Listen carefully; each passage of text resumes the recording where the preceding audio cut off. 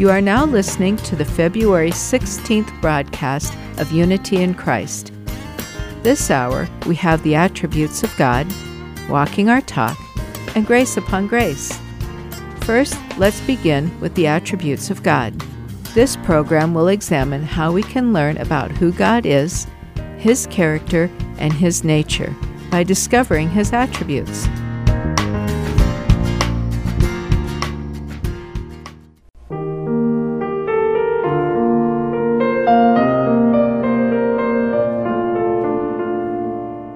Hello, everyone, and welcome to another edition of the Attributes of God.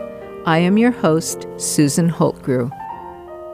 Today we will be discussing another communicable attribute of God, an attribute that He has chosen to share with us. It is the attribute of the mercy of God. Let's take a look at what the word mercy means. According to the Merriam-Webster Dictionary, mercy can mean having the compassion to someone who has offended you.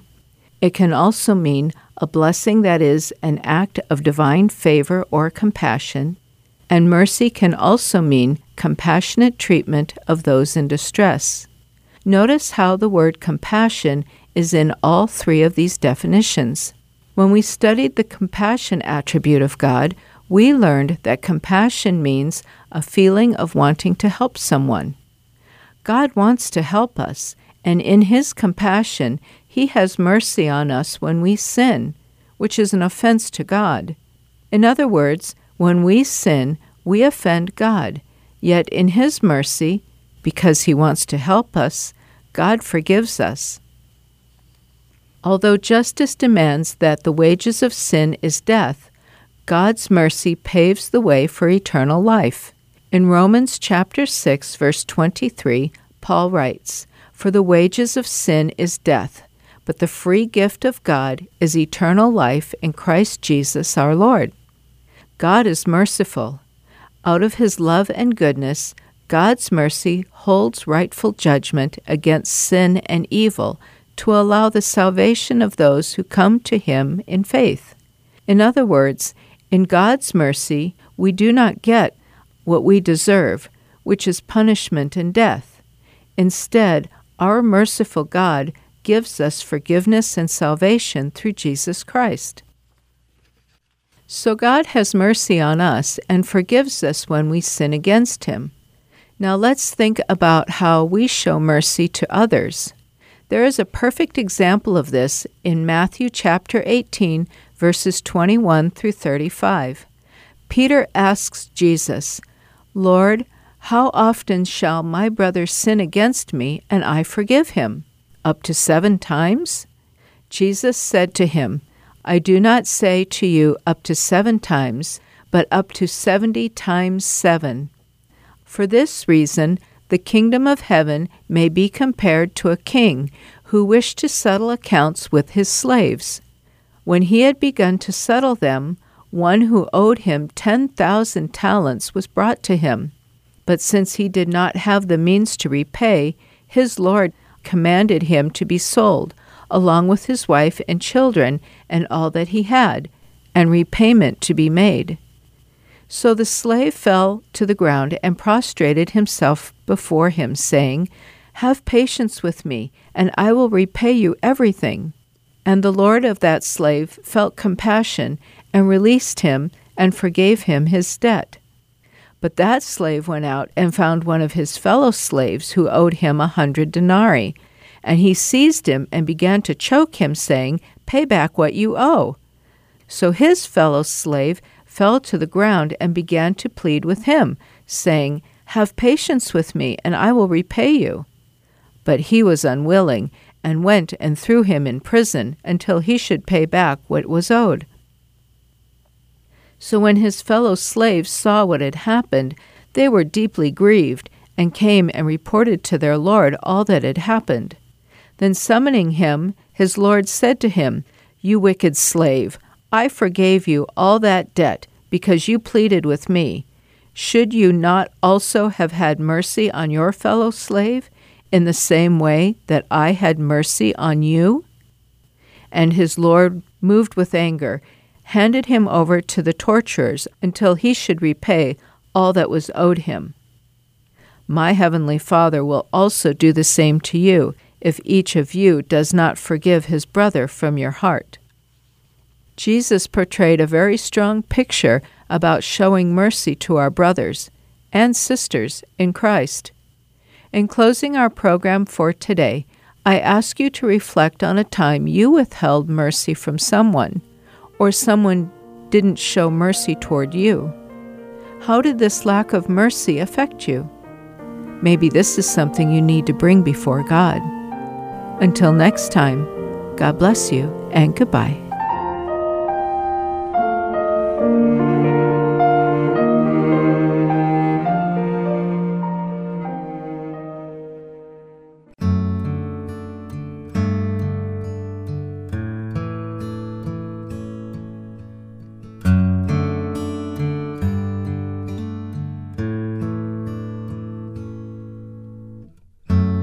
I'm forgiven because you were forsaken, and I'm accepted.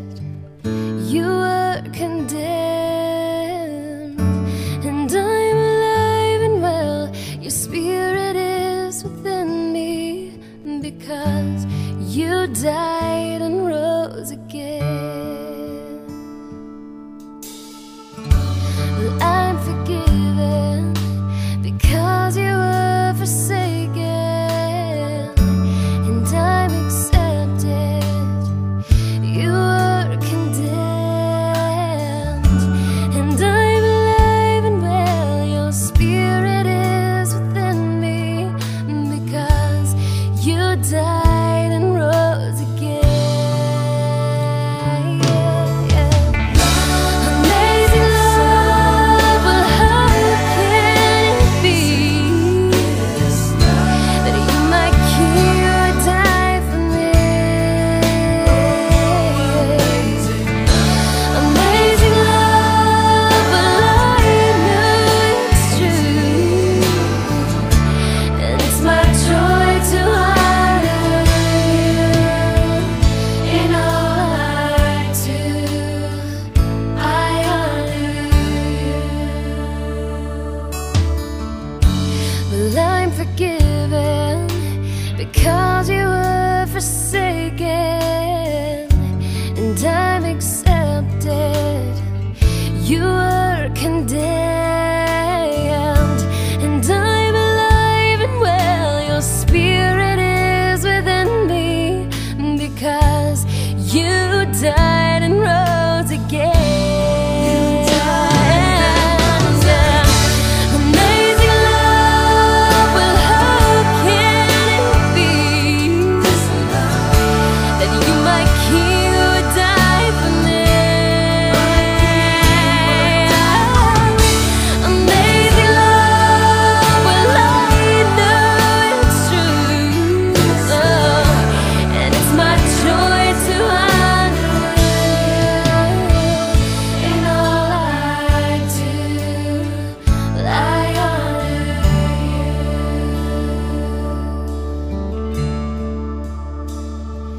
We sing, you are my King. Oh, you are my King. Jesus, you are my King. You are. Jesus, you are my King. Amazing love, well, how can it be that you, my King, would die for me? Amazing love, well, I know it's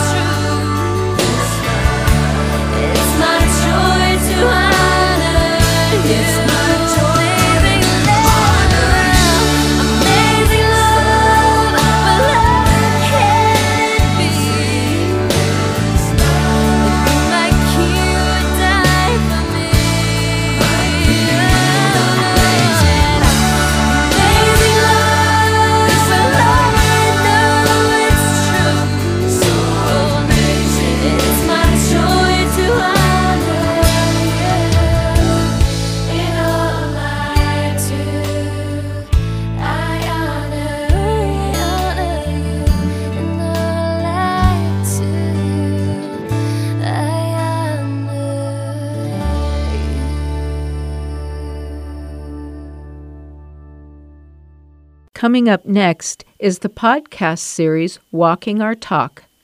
We will be studying the book Learning How to Trust Again by Dr. Ed Delf and Alan and Polly Heller. Through true life stories and God's Word, you will learn how to regain your emotional, physical, and spiritual well-being, how to rebuild broken relationships, and you will learn 5 keys to regaining your trust. Now let's hear from Alan and Polly Heller and Dr. Ed Delf and begin our study on how we can learn how to trust God and others.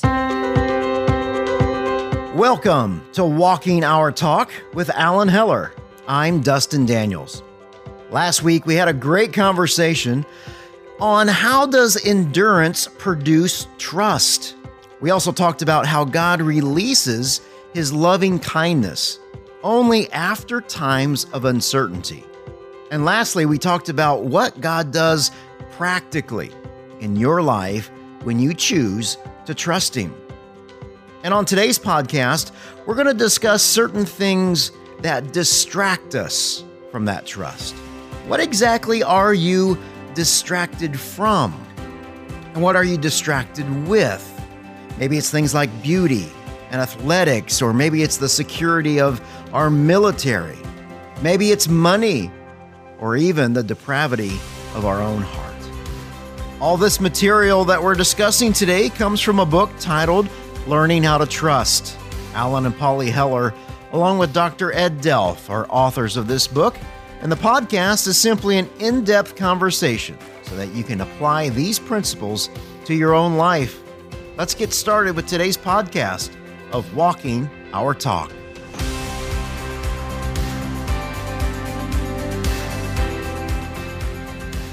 All right, guys. Well, we've been talking a lot about things to put our trust in. What about some things not to put our trust in? Ed, you came up with this idea of weapons of mass distraction, and I like that quite a bit. Can you say more on that? Well, it was just my way of saying that, these other things, when you trust in something other than God, number one, it's a weapon of mass distraction that the enemy uses and your flesh uses and the world uses. And that's what they want, especially the world, what we're hearing in the media today and all that. I don't want to be negative here, but you got to be very careful of that stuff. You got to sort through it because, in a sense, to many people, it is a weapon of mass, first of all, distraction. Distraction from? Distraction from what? Hearing things that aren't good or what the truth, right? That's what I would think, distraction too. From the truth, absolutely. And ever you hear about fake news, and fake news come from fake views, and so you don't want to get that into your spirit. So the distraction, if you listen to it long enough, becomes a weapon of mass destruction, and that's why we wrote this book. So many people have fallen for those things, and now their lives are like destroyed, and they're looking for answers. And so we just want to bring everything back to that one verse: trust in the Lord and lean not on your own understanding. So, in the book we talk about Psalm 135, 15 through 18, and it says, "The idols of the nations are silver and gold, made by hands of men. They have mouths, but cannot speak, eyes, but they cannot see. They have ears, but cannot hear, nor is there breath in their mouths. Those who make them will be like them, and so will all who trust in them." So we've talked about idols in past podcasts. Here we're just going through the list of distractions that take us away from the truth, from who we're supposed to be trusting in. And here he says, these are idols that the nations make, and certainly silver and gold, where my treasure is, that's where my heart is. And so many times we can see where our heart is from what we're putting our money towards. Somebody said, let me see your checkbook, let me see your calendar, and I'll tell you who you are. And so that's just one of the distractions. And then, we go on and we talk about beauty. And earlier, before we started this podcast, we were talking, Ed, about how important that is in this day and age. With every magazine cover, every commercial, everything is about beauty and the outward. And God is so much more concerned about the inward.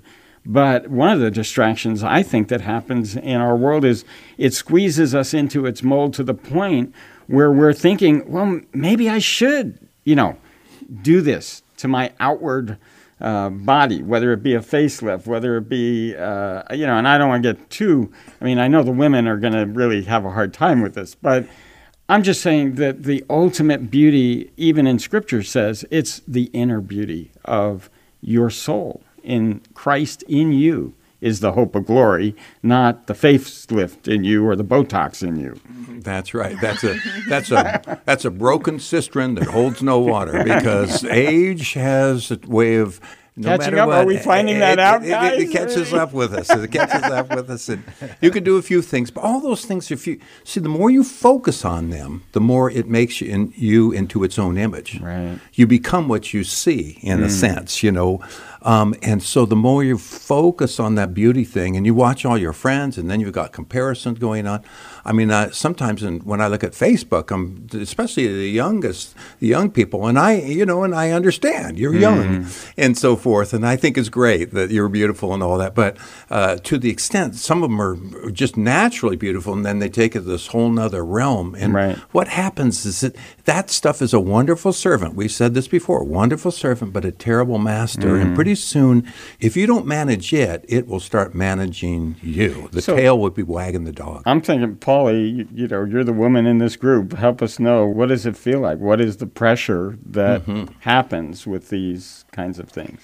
Well, a woman's looks are, especially when she's young, are so undeniable, and kids can just be so judgmental and so cruel to one another, and they have a way of picking out the weakest point in somebody's look. So if you have a big nose, or you have unmanageable hair, or you're too short, or you're too tall, or you're overweight, there are always things that they will pick on. Your feet are too big, you're too clumsy, all of those kinds of things. And I had a friend when I was younger who turned heads. She was so beautiful. And we just had our 50th high school reunion this past summer, and on Facebook, the guy who was organizing the reunion was trying to find this friend because she had sort of dropped out of sight, and I managed to track her down and learned that she is living in her car on the street in absolute poverty. Like, there's nothing to her life anymore. Wow. And her looks aren't enough to carry her through life. And they kind of set up a false expectation of everything will always go my way because I'm beautiful. Just like for a guy, the young athlete who is the star of everything, everybody is so looks up to him and is jealous of him because he's got all this natural ability and everything comes easily to him, and the teachers give him the grades and they overlook other shortcomings in his life because he's a good athlete. But how far will that actually carry him through life? And I think we have a lot of things like that we put value on and sort of worship as a culture that ultimately will just let us down. So another one is weapons, and certainly in the world, force and specific physical weapons can be something that we put our trust in. Absolutely. And you see this, trusting, basically this saying, you're trusting in your military to save you. Yeah. And boy, that's a big issue in the United States where we love our military, and it is a great thing, but it's a servant, not a master. It's not what we put our trust in. We trust in the Lord. There's some countries that, in the past that have had the greatest military ever, and it didn't work. It didn't work for them. Everybody thought, oh, we're secure. We have that. We'll be okay. We can do whatever we want to do. And then all of a sudden, what you're putting your trust in. The interesting thing about this is that you understand there's a verse that says that thou shalt have no other gods before me. That's the Lord speaking. And so when you make the military or your beauty or other idols and gods your object of worship, what you just did is you just obligated God to kill it. To kill what you love, because he says, "Thou shalt." He's a jealous God in a positive way, in a godly way, because he only wants your best. Right. And so when we move our worship from God to our military, let's say, for example, or our beauty, as Polly just said, that's a trap, because now idol is an object of ardent worship. You're putting your trust in it, your beauty, like that. Lady, Polly, that you said that put all her trust in her beauty, and somehow that was just going to pave a way for her. She depended on that, and look what happens. God just made it so that he wants you to trust in him. Mm-hmm. And because, and the only thing worse than, many times to many people, the only thing worse than trusting God is not trusting in God. Yeah. So then the next one we talk about in the book in chapter 11 is oppression and humanity for riches or unrighteous monetary gain. And again, our whole society is based on dealing with whoever has the biggest bottom line. That's the one, whoever has the most big toys wins, And so putting our trust in human riches and the unrighteous monetary gain. Some people get the ability to have a lot of, quote, freedom within the world system because of, money can't buy you happiness, money can't buy you love. We heard that one from the Beatles. But it can give you a lot of options. And sometimes we end up putting our trust then in that which gives us those options and to the expense of other people sometimes, because if I'm first, if I got the most, then I can control you. And one of the things I have to tell businessmen when I do counseling with them is these people around you, these 200 people that you are president of, they are telling you good things and only good things because they want their job. But I'm not here. You asked me to come help you and see your blind spot, and you can't pay me enough. I'm going to be telling you the truth. And many of them ask for more truth because nobody's telling them the truth. Everyone's saying, thank you so much, you're great. Oh, you're just so wonderful. But then they get home and their wife is not quite saying the same thing, even though they have all those riches and they have all this power and all this money. This woman that you gave me, why isn't she? Well, she's not one of your employees, brother. Your money isn't going to get that control. Where you really see this in kind of my world, Alan, is, in traveling through the nations in Africa, you have all these dictators that what they're doing is they're trusting in corruption. This is actually the idea of this verse. And, of course, they were dealing with it back then, too, as we are today. Mm-hmm. And we're seeing corruption.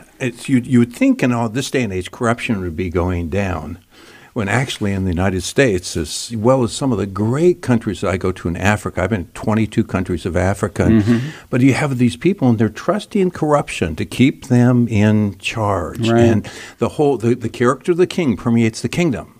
So what you have, when that king's corrupt, everybody else, there's an influence there. It doesn't mean that everybody will be corrupt, but there's a strong influence to be corrupt, and they're trusting in corruption. And wow, the problem with corruption is that it's inefficient. The number one killer of nations is inefficiency, period.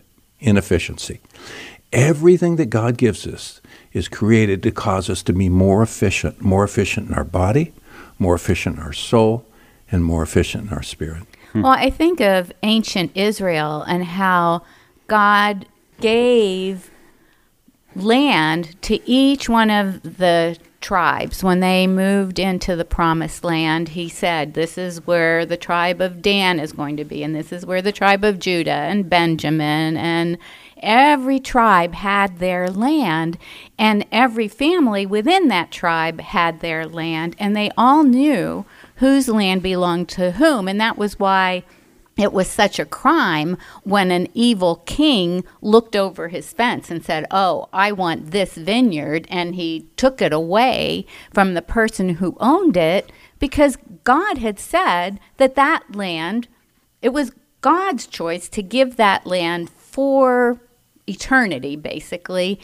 to this particular family so that every family would be provided for. And if for some reason a family had to sell their land or get rid of it for some reason, then every 50 years there was a year of Jubilee, and everything was supposed to revert back to its rightful owner and put everything back in place. And that was God's plan, was for everybody to be provided for and nobody to be ridiculously wealthy and other people to be terribly oppressed and living in poverty.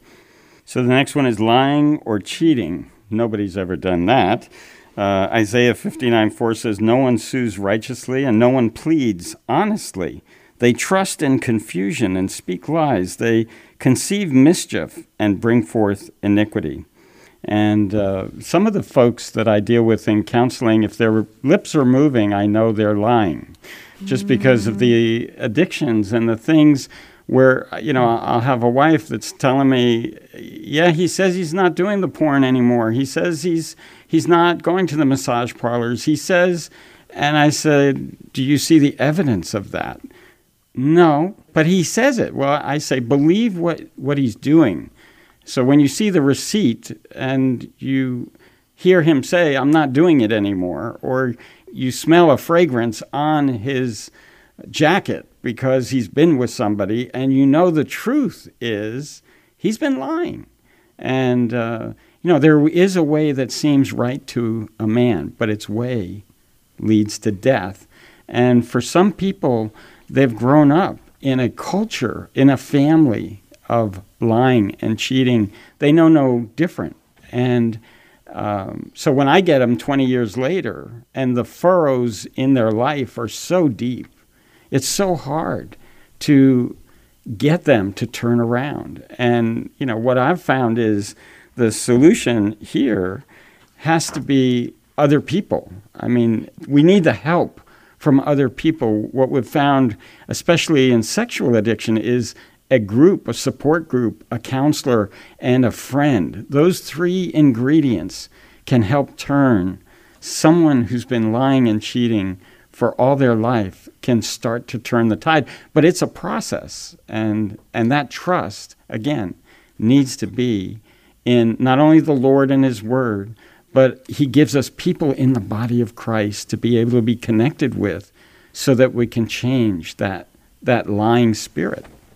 I think lying specifically, guys, is one of these things, too, where we can't look more wicked to, especially though if we call ourselves a Christian, than when we lie, because we resemble Satan himself, who is the father of lies. Mm-hmm. We resemble him so much when we speak those lies. Yeah. And we live in this culture of lying, like you said, Alan. That is flat out wickedness. He's the father of lies. Right. I mean, he's the father of lies. He's the author of that whole thing. And the thing with the lying and cheating or any of these things is at first they don't affect you. At first, it looks like it's working.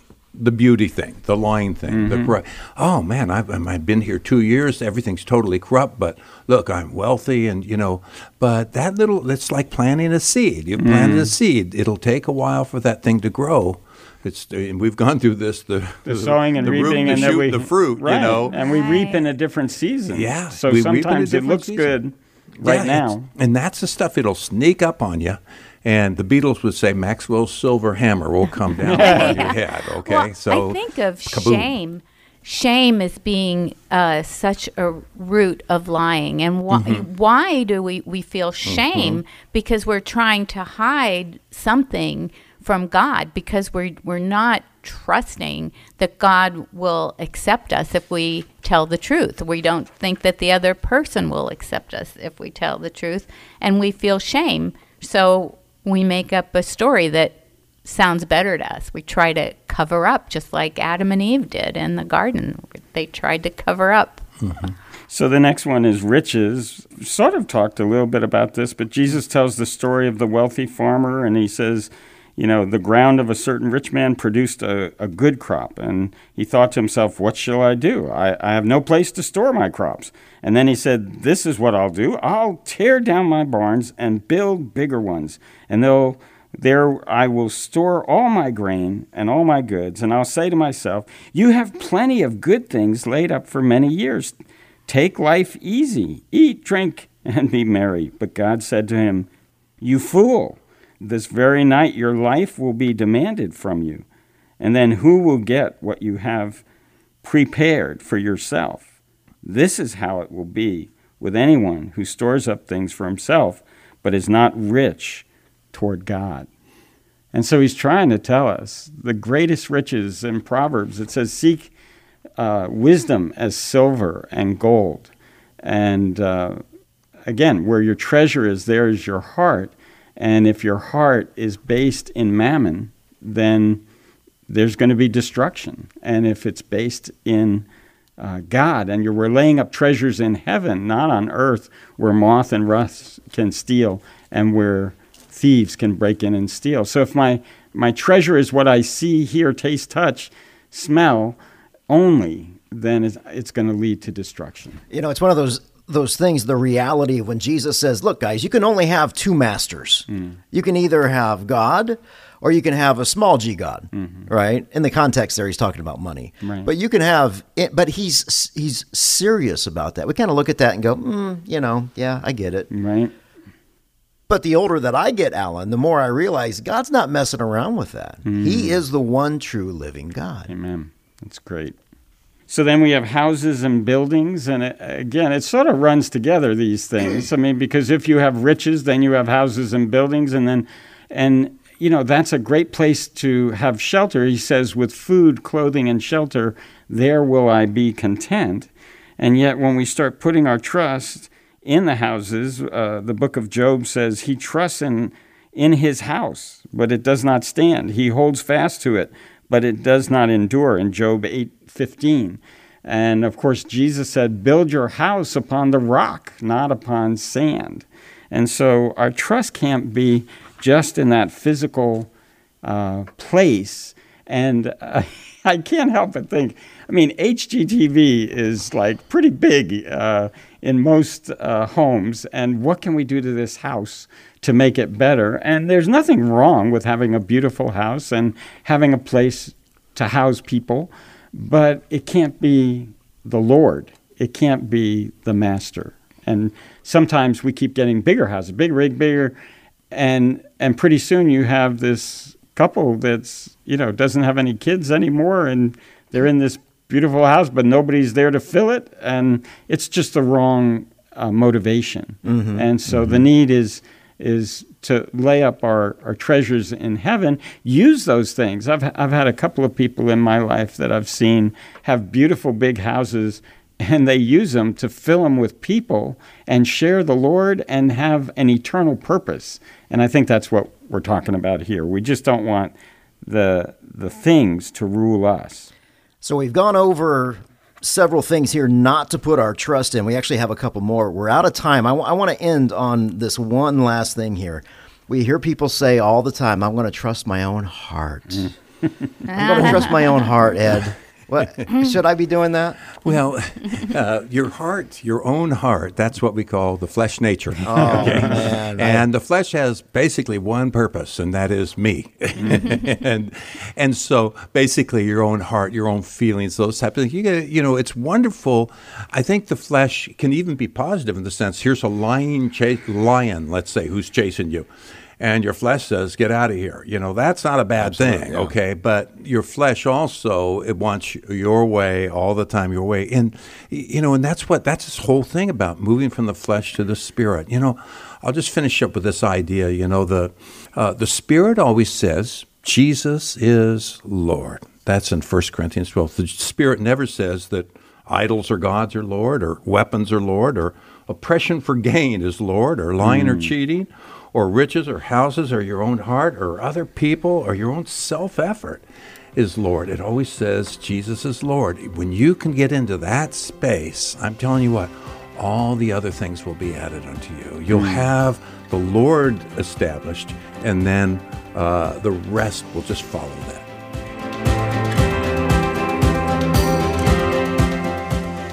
Thank you for listening to Walking Our Talk with Alan Heller. You can visit Dr. Ed Delf at nationstrategy.com. And for Alan and Polly Heller, head over to walkandtalk.org. On the website, you'll be able to order the Learning How to Trust book, along with the newly revised application guide. You can also schedule a personal coaching session, a one-on-one counseling session, and register for one of Alan's upcoming webinars. On behalf of Alan, Polly, and Ed, thanks for listening to Walking Our Talk. We'll meet again next week.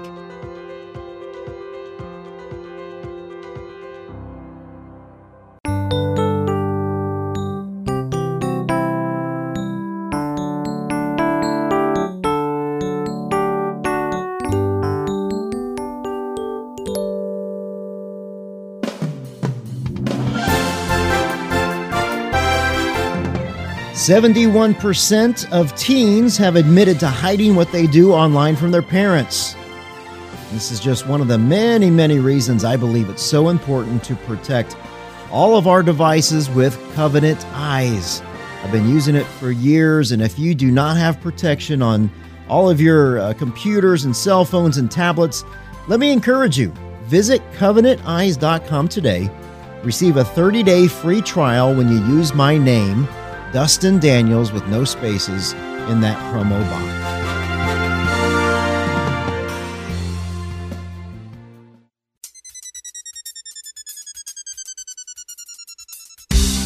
Coming up next is a sermon by Pastor David Platt of Radical.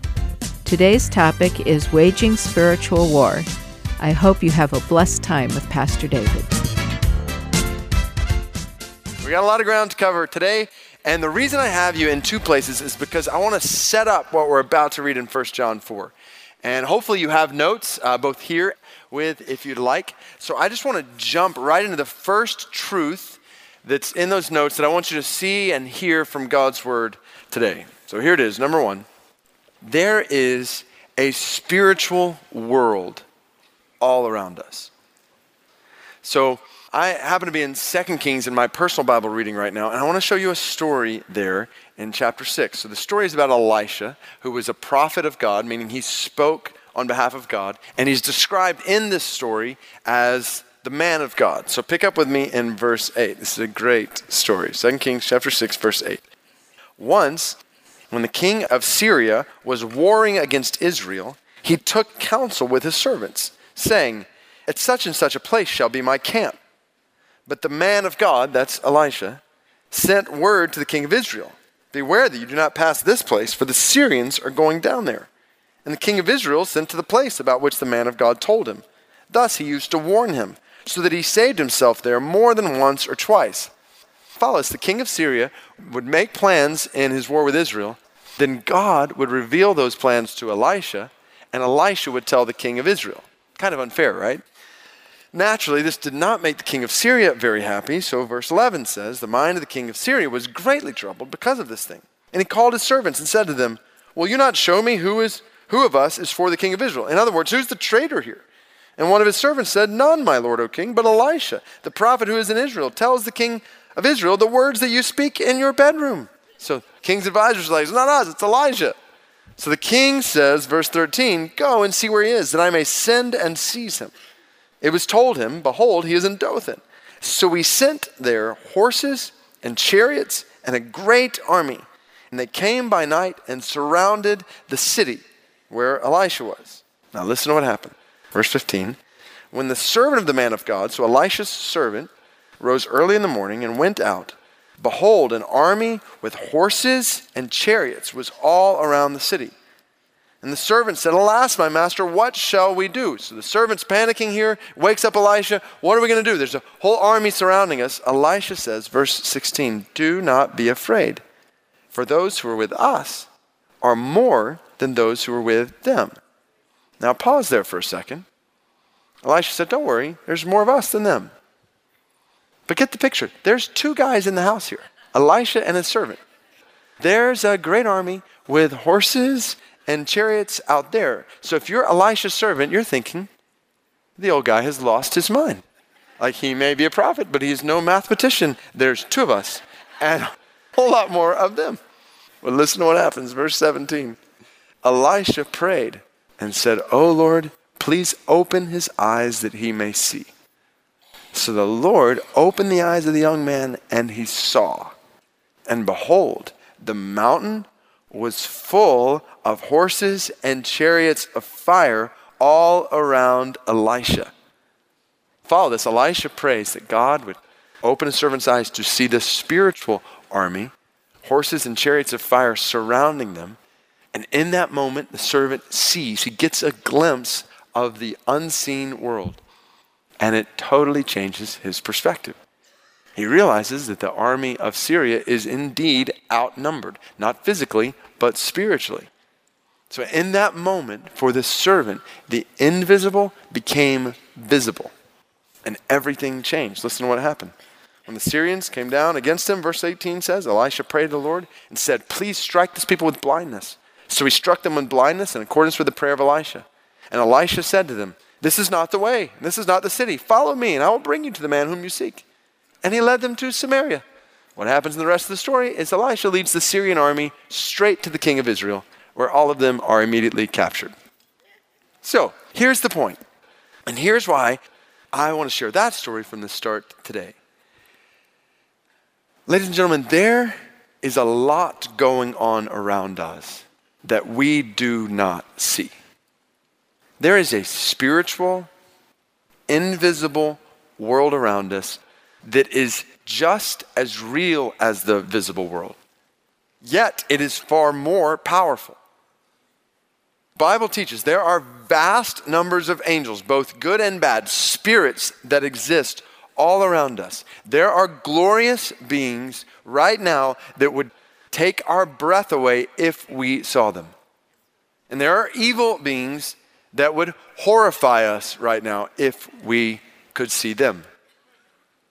And to most of our minds, that sounds crazy. Like we live in a rationalistic, naturalistic Western mindset that explains everything by what we can see. Science, technology, to say you believe in the existence of angels and demons, spirits, is like saying you believe in dragons and elves. In our worldview, if you can't see it, touch it, taste it, smell it, hear it, it doesn't exist. I mean, seriously, how can you believe a supernatural, spiritual God controls thunder and lightning when meteorologists can use satellite pictures and computers to predict storms a week before they even happen?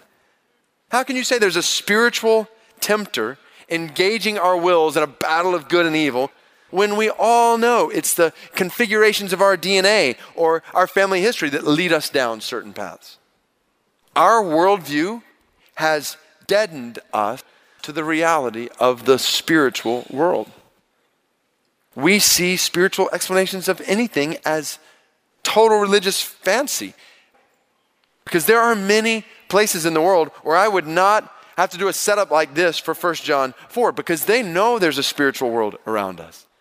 God has enabled us to learn how to put the right things together in accordance with how he has created them. And when we do this, supernatural God gives us good crops. Science is our natural observation of the way a supernatural God has made the world. And all of this scientific order is maintained by his great sustaining power. The fruit we see in science is ultimately the work of Almighty God. But that's not how we think. We don't see the spiritual realities that oversee and undergird and infiltrate everything, which is what the Bible teaches from beginning to end. Think from the very beginning, Genesis chapter 3. Spiritual temptation led to physically eating a piece of fruit. Think the beginning of Jesus' ministry, Matthew chapter 4. He's led by the Holy Spirit into the desert to be tempted by the devil. Revelation, the last book in the Bible, gives a clear spiritual picture of physical reality. This is all over the Bible, cover to cover, which means, catch this, if you don't believe in the invisible spiritual world, then you are rejecting the Bible. And not just the Bible, you're rejecting Jesus himself. Jesus believed in angels, demons. His very conception was announced by an angel, as was his birth. I just mentioned he was tempted by the devil. He was served by angels after his temptation. He could have appealed to legions of angels at the cross. Angels were present at his tomb after he rose from the grave. They were present when he ascended into heaven. To ignore or disbelieve the spiritual world is to ignore or disbelieve Jesus himself. And here's the danger. I think most of us, even as followers of Jesus who believe the Bible, we're all involved in a spiritual war all the time. Ephesians 6 in the Bible could not be any clearer. Verse 12, we do not wrestle against flesh and blood, but against the rulers, against the authorities, against the cosmic powers over this present darkness, against the spiritual forces of evil in the heavenly places.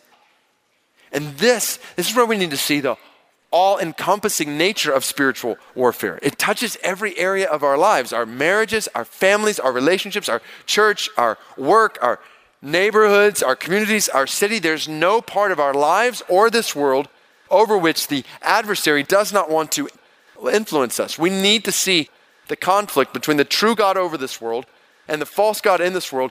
It's raging every single day in how we spend our time, how we use our money, what we look at on our phones, how we raise our kids, the tone of voice we use with our spouse, what we do when we think no one else is watching. Every single aspect of our lives at every moment. There's a little g God in this world set up against the capital G God over this world.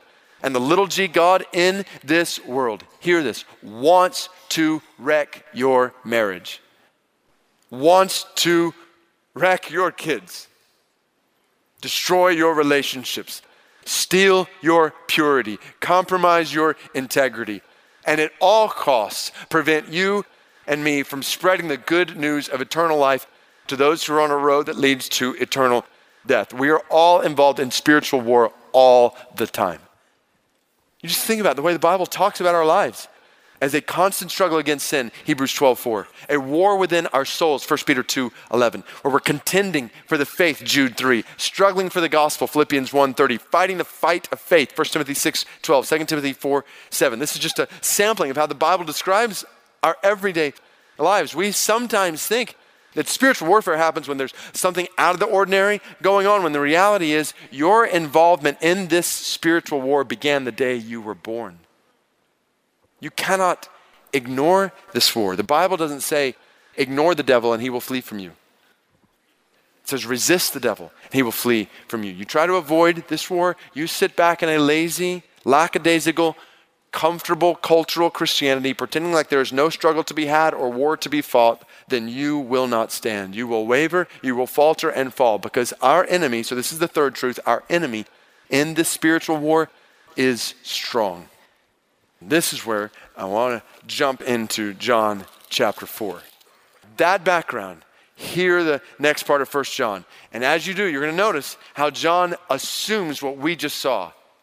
He assumes a spiritual world and spiritual war at work around him, and Christians he's writing to. So listen to 1 John chapter 4, verse 1. Beloved, do not believe every spirit, but test the spirits to see whether they are from God. For many false prophets have gone out into the world. By this you know the Spirit of God. Every spirit that confesses Jesus Christ has come in the flesh is from God. And every spirit that does not confess Jesus is not from God. This is the spirit of the Antichrist, which you heard was coming and now is in the world already. Little children, you are from God and have overcome them. For he who is in you is greater than he who is in the world. They are from the world. Therefore they speak from the world, and the world listens to them. We are from God. Whoever knows God listens to us. Whoever is not from God does not listen to us. By this we know the spirit of truth and the spirit of error. Did you hear that? The Bible's talking about spirits that are not from God. The spirit of the Antichrist set up against Christ, the spirit of error in the world.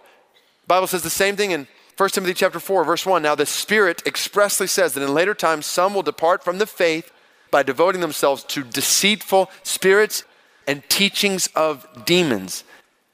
Don't miss this. God is telling us in His Word right now that there are spirits that come from Him and there are spirits that come from the devil. And that those that come from the devil are many. So our enemy in this spiritual war, follow this, is pervasive. He's pervasive. You hear the language. Many false prophets have gone out into the world. Not a few random outliers here and there, but many. They're everywhere.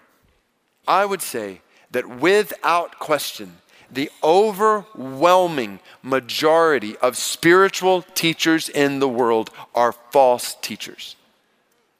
Without question, the majority, overwhelming majority of spiritual teachers in the world are false teachers. And I'm not just talking about non-Christian teachers. I would include many professing Christian teachers in that category of false teachers. Because our enemy is not just pervasive, he is deceptive. He does not appear with red tights and a pitchfork in hand, announcing himself as the deceiver. That's not how devil tempts us. He comes in much more attractive ways than that. Think Genesis 3. When they saw that the tree was good for food, it was a delight to the eyes, that the tree was desired to make one wise, they took and ate. There are all kinds of things, ideas that look good in this world that will steal you away from God. Which is why the Old Testament is filled with stories of false prophets. New Testament filled with warnings against them. Jesus said, beware of false prophets, false teachers. They come to you in sheep's clothing, but inwardly are ravenous wolves, Matthew 7:15. Paul warns against being tossed to and fro by the waves and carried about every wind of doctrine, by human cunning, by craftiness and deceitful schemes, Ephesians 4:14. Ephesians 5:6, let no one deceive you with empty words. Do not be deceived, Galatians 6:7, James 1:16. Paul tells pastors in the church, Acts 20:29 and 30, fierce wolves will come in among you, not sparing the flock, and from among your own selves. So from among you as pastors will arise men speaking twisted things to draw away the disciples after them.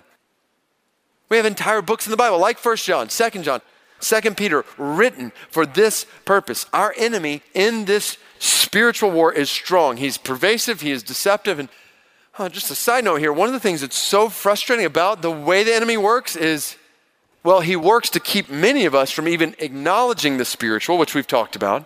But then when we do acknowledge the spiritual, the enemy tempts us to think and speak and act in all kinds of weird ways about the spiritual.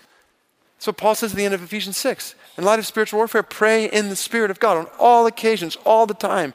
So this is just one example of many. Beware deception, even as we think about spiritual warfare. Now, all of this can cause us almost some frustration to say, well, how do we know what's right and true and good then? And that question leads to the fourth truth. And it's the main point of 1 John 4:1-6. So our enemy in the spiritual war is strong, but our weapons in this spiritual war are stronger. The whole point of 1 John 4:1-6 is to make clear that we don't have to be confused here. We don't have to be deceived. And ultimately, we will not be defeated spiritually if we do these two things. So are you ready? This is the key. 1 John 4:1-6 teaches us our enemy in the spiritual war is strong. Our weapons in the spiritual war are stronger. So number one, we test. So test. That's the clear command God gives us in verse 1. There are spirits from God and spirits from this world, and we need to know which is which. So we test.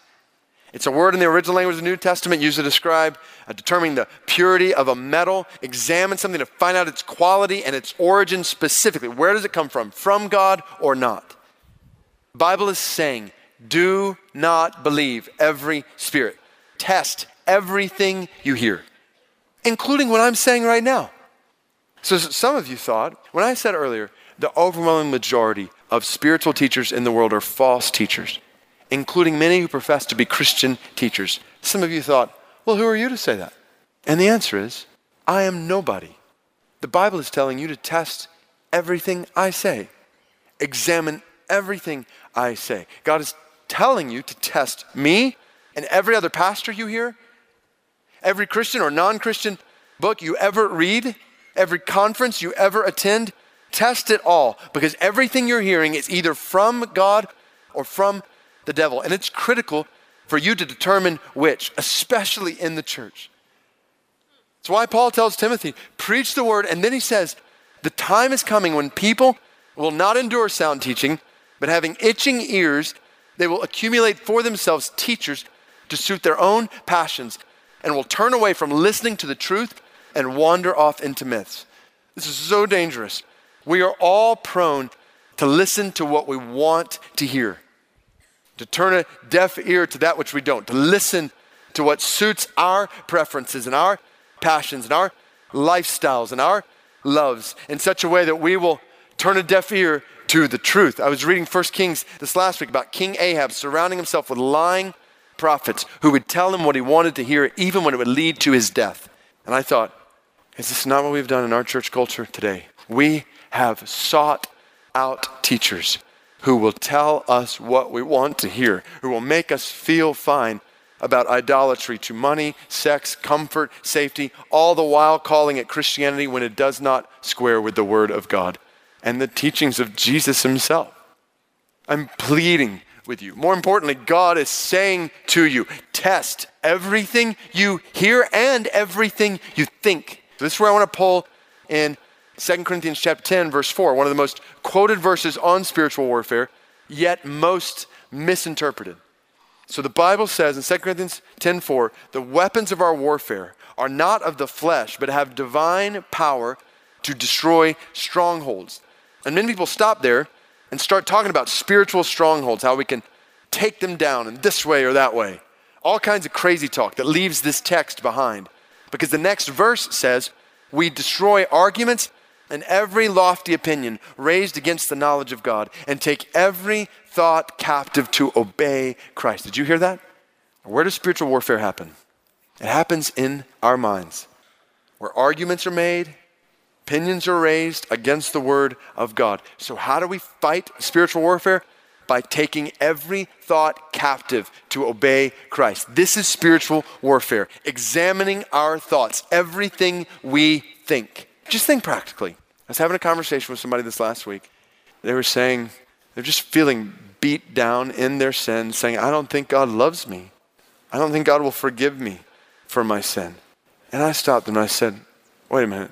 I want you to take that thought and just ask a question. Is that from God? Where has God said that he does not love you? Where has God said that he will not forgive your sin? That's not from God. That's from the devil. So don't believe it. Now, that's spiritual warfare. And it's happening all the time in all of our lives, in all kinds of ways.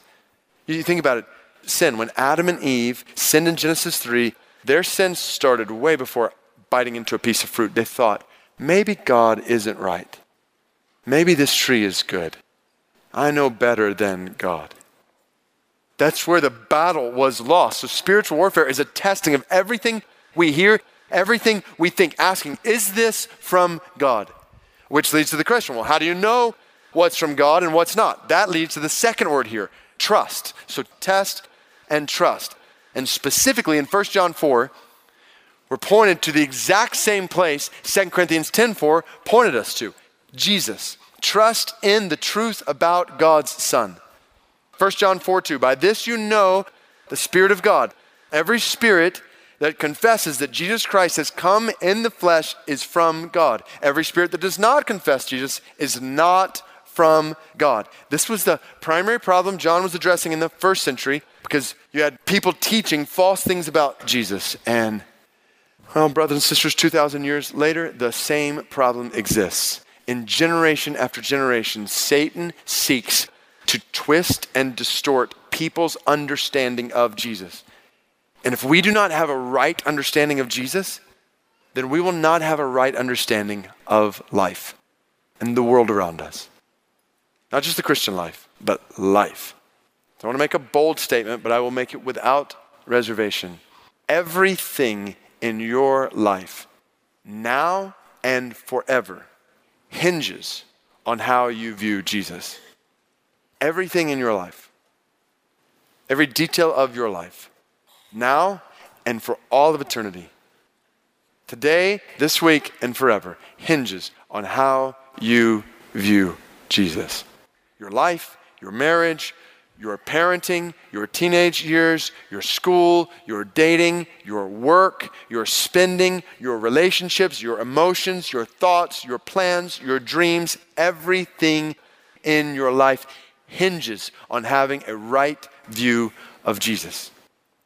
It hinges on believing that he is fully human, that he has come in the flesh, 1 John chapter 4, verse 2, which some in the first century were denying, saying that Jesus didn't have a real human body, not really like us. Jesus is fully human and he is fully God. That Jesus is the Christ, verse 2, the Messiah, God in the flesh.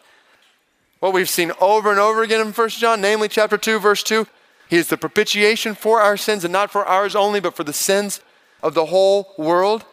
So to believe in Jesus is to trust in him alone to save us from our sins. So this is where the Bible speaks against any religious system that says we can in any way earn our way to heaven. Such teaching is not from God. Ephesians 2:8, for by grace you have been saved through faith, and not from your own doing. It is the gift of God, not a result of works, so that no one may boast. Our works are evidence of our justification before God. They are not the cause of it. Jesus alone is able to save us from our sins. And he alone rules as Lord of our lives, which is the whole point of 1 John. Jesus doesn't just cleanse us of sin, he changes our lives such that we begin to walk as he walked. We love like he loves. We lay down our lives in love for others, what we saw last week. So come back to the statement earlier.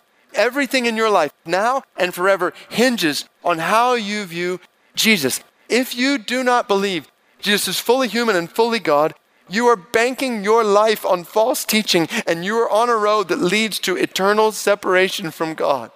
If you do not believe Jesus alone is able to save you from your sin, his death alone can cover over your sin, then you will spend your life trying to earn the favor of God.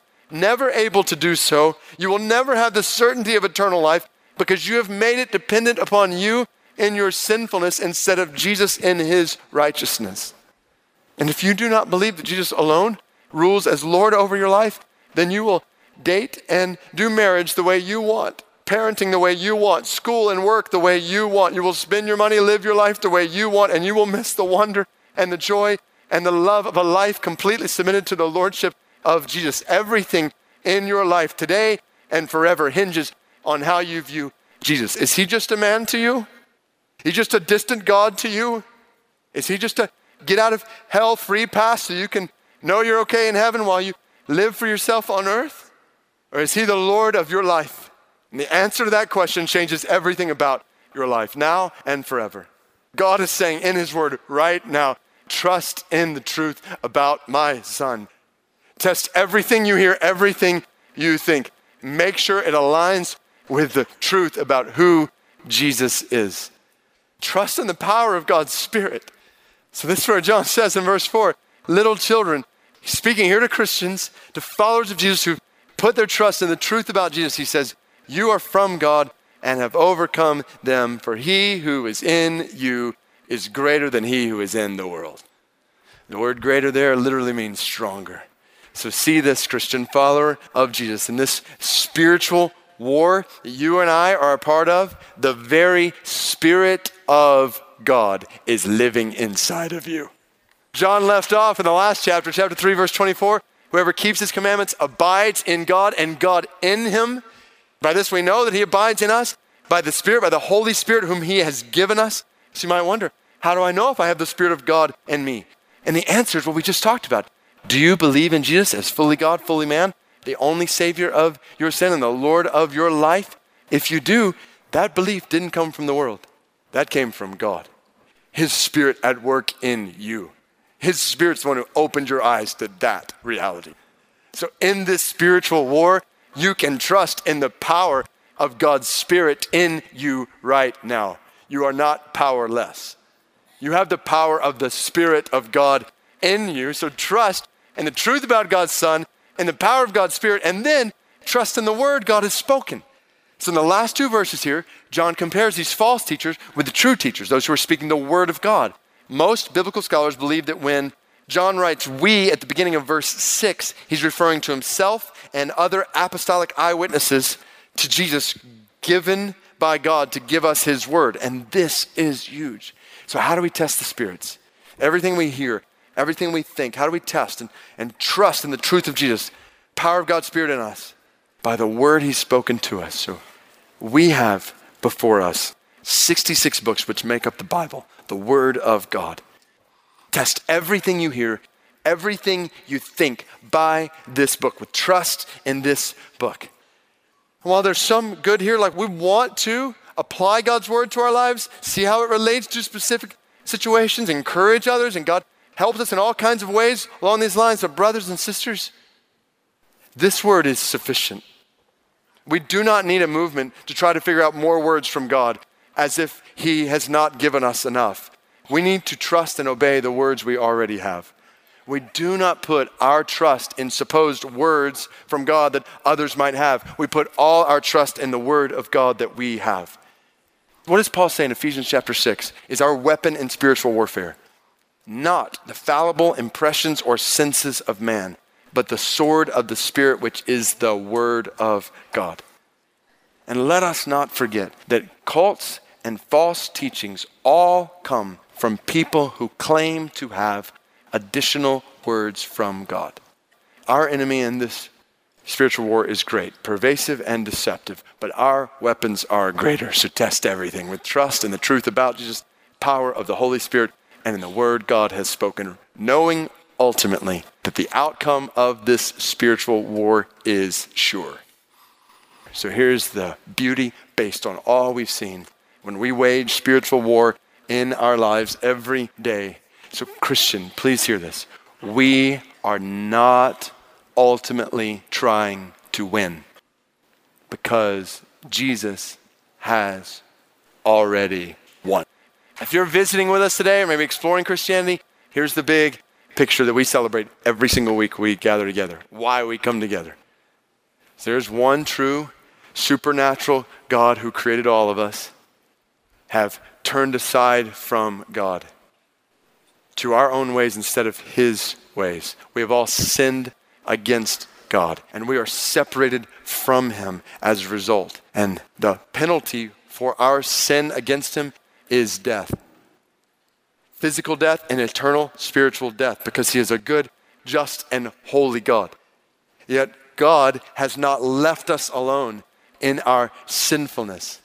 He has come to us in the person of Jesus, God in the flesh, who has done what no one else has ever done or could ever do. He has lived a life we could not live, a life of perfect obedience to God. He never once gave in to the temptation to sin. Not once. Then, though he had no sin for which to die, he chose to die. When he went to the cross, he chose to pay the price of sin that we all deserve. He died for us in our place as our substitute. What was happening physically on the cross was a representation of a much deeper spiritual reality. Jesus was taking the judgment you and I are due in our sin upon himself. He did that in love for us. And then the good news keeps getting better because he didn't stay dead for long. 3 days later, he rose from the grave, having defeated sin and death. So now, eternal life is available to anyone, including you today, anyone, anywhere, any of our campuses, anywhere in the world, who today decides to put their faith in Jesus, to ask God to forgive your sins solely through trusting in what Jesus has done for you as Savior and Lord of your life. You put your faith in Jesus, he will forgive you of all your sin and restore you to relationship with him forever. Amen. So this is the big picture story. So when you realize that story, you realize, wait a second. Spiritual warfare, the enemy has already been defeated. And he will be destroyed. So this means, so when you put your faith in Jesus, you know, brothers and sisters, we are not fighting for victory. Like think of Elisha in 2 Kings. God is saying to us today, open your eyes to the reality around you. Look around you and look within you. Greater is he who is in you than he who is in the world. So you're in a spiritual war every day in your home, in your workplace, in your every word, your every desire, your every thought. So in this war, Christian, Trust in the truth about Jesus. Trust in the power of God's Spirit. Trust in the word God has spoken to you and me. And know, this week, in all of your battles with temptation and in all of your struggles with trials, we are not fighting for victory. We are fighting from victory. And there's a big difference, because we know the end of this war is already set. Revelation chapter 12, verse 9 through 11, listen to this. The great dragon was thrown down, that ancient serpent who is called the devil and Satan, the deceiver of the whole world. He was thrown down to the earth, and his angels were thrown down with him. And I heard a loud voice in heaven saying, now the salvation and the power and the kingdom of our God and the authority of his Christ have come, for the accuser of our brothers has been thrown down, who accuses them day and night before our God. And they have conquered him by the blood of the Lamb and by the word of their testimony, for they loved not their lives even unto death. One day Jesus is coming back. He's going to hurl the adversary and all his deceptions before us and accusations against us into an abyss. And we are going to live with the one true supernatural God, free from sin and suffering and death for all of eternity. Live with that confidence. It's wartime now. Peacetime is coming, so God help us to fight spiritual battle with faith from this day until that. Let's pray. Jesus, we praise you as the King who has conquered sin and death and has made eternal life possible for us now and forever. So Jesus, we believe this about you. God, I pray even now, these moments, there might be many who believe in you, who have not believed in you before. God, I pray your Spirit would open eyes, truth and the love of Jesus. People would put their trust in you even right now, and that all who have put their trust in you would know that greater is he who is in them than he who is in the world. We would live out of the overflow of the victory you have given us. In the midst of temptation, in the midst of trials, you would give us trust in you. You would guard us from deception, discouragement. You'd help us to trust in your Son, your Spirit, and the words you've spoken. In Jesus' name we pray. Amen.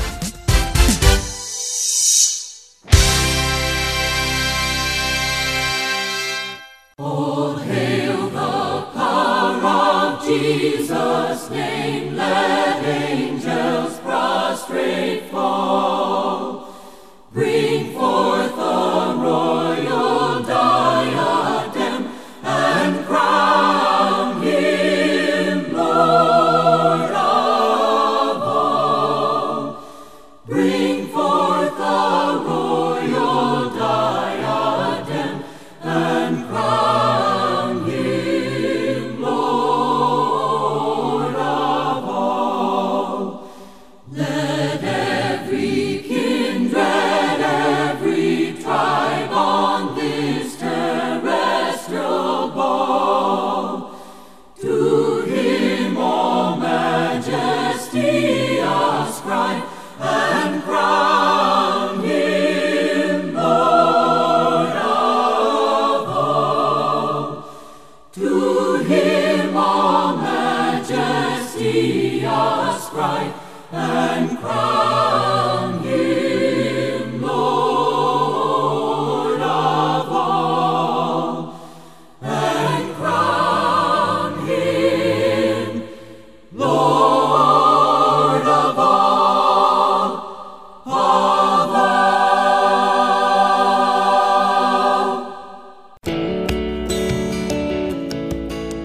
We are now ending our Unity in Christ broadcast. Thank you for listening, and I look forward to being with you again next week.